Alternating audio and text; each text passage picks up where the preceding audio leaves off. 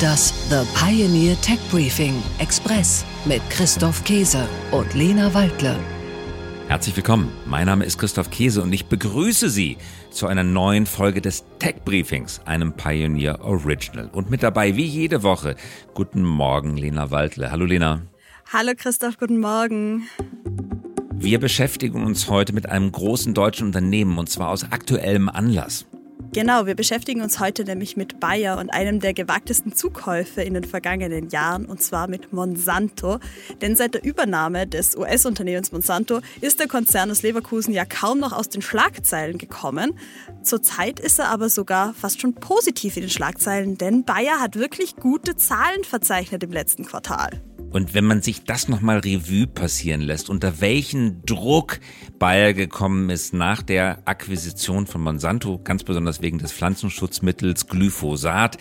Es wurde als strategische Fehlinvestition vielfach gewertet und kommentiert. Und jetzt hat sich das Blatt gewendet. Jetzt ist plötzlich Pflanzenschutz, Düngemittel und alles, was mit Agrar zu tun hat, ein riesig interessantes, heißes Thema, weil die Welt weiß, wie fragil die Welternährung sein kann, wenn Kriege ausbrechen in Ländern wie der Ukraine. Also fast eine 180-Grad-Wende in der öffentlichen Diskussion über Pflanzenschutzmittel, über Saatgut und über jede Form von Agrarchemie.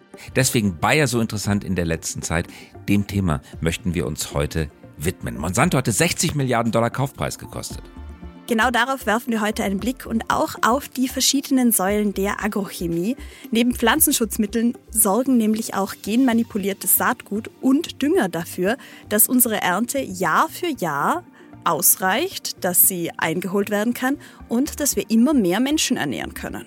Und das, was du gerade gesagt hast, sehr, sehr kritisch gesehen worden in den vergangenen Jahren und Jahrzehnten und jetzt plötzlich in ganz neuem Licht. Weil ein Krieg in einem Land, auch wenn es ein großer Getreideproduzent wie die Ukraine ist, kann dazu führen, dass Menschen in der gesamten Welt, besonders dann, wenn sie wenig Einkommen genießen, zu hungern beginnen. Also, ganz wichtiges Thema, dem widmen wir uns im ersten Teil des heutigen Podcastes.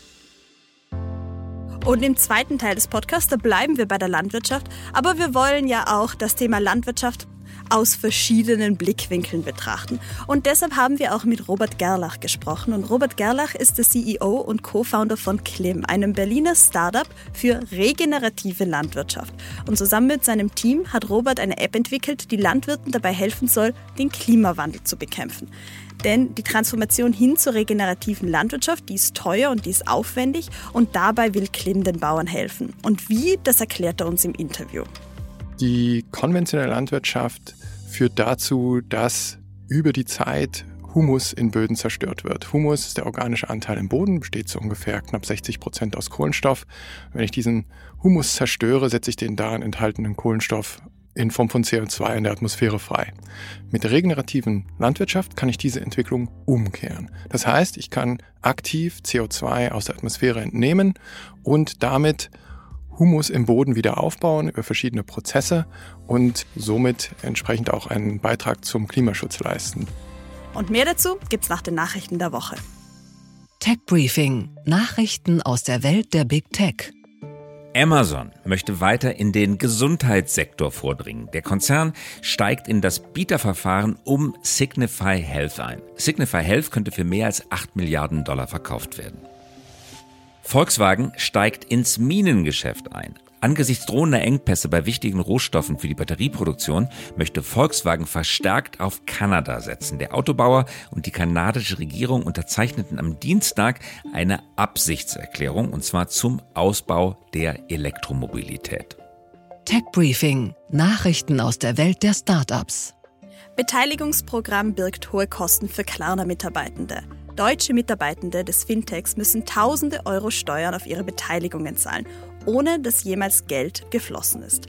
Steuern und Abgaben fallen beim Restricted Stock Unit Programm, RSU, bereits bei Abschluss des Vertrags an. Bei manchen Mitarbeitenden soll das sogar die Hälfte des Nettolohns ausmachen. Grover expandiert in die USA.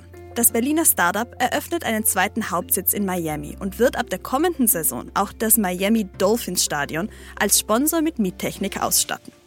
Tech Briefing. Nachrichten aus der Welt der Technologie. NIO Elektroroller mit Natrium-Ionen-Batterie. Der chinesische Hersteller NIO stattet ab 2023 seine Roller mit Natrium-Ionen-Batterien aus. Damit sollen die Produktionskosten gesenkt werden, denn der Preis für Lithiumcarbonat hat sich seit 2021 fast verdreifacht. Verkehrs- und Infrastrukturminister Volker Wissing legt neue Digitalstrategie vor. Bei der Strategie geht es um, Zitat, vernetzte und digital souveräne Gesellschaft.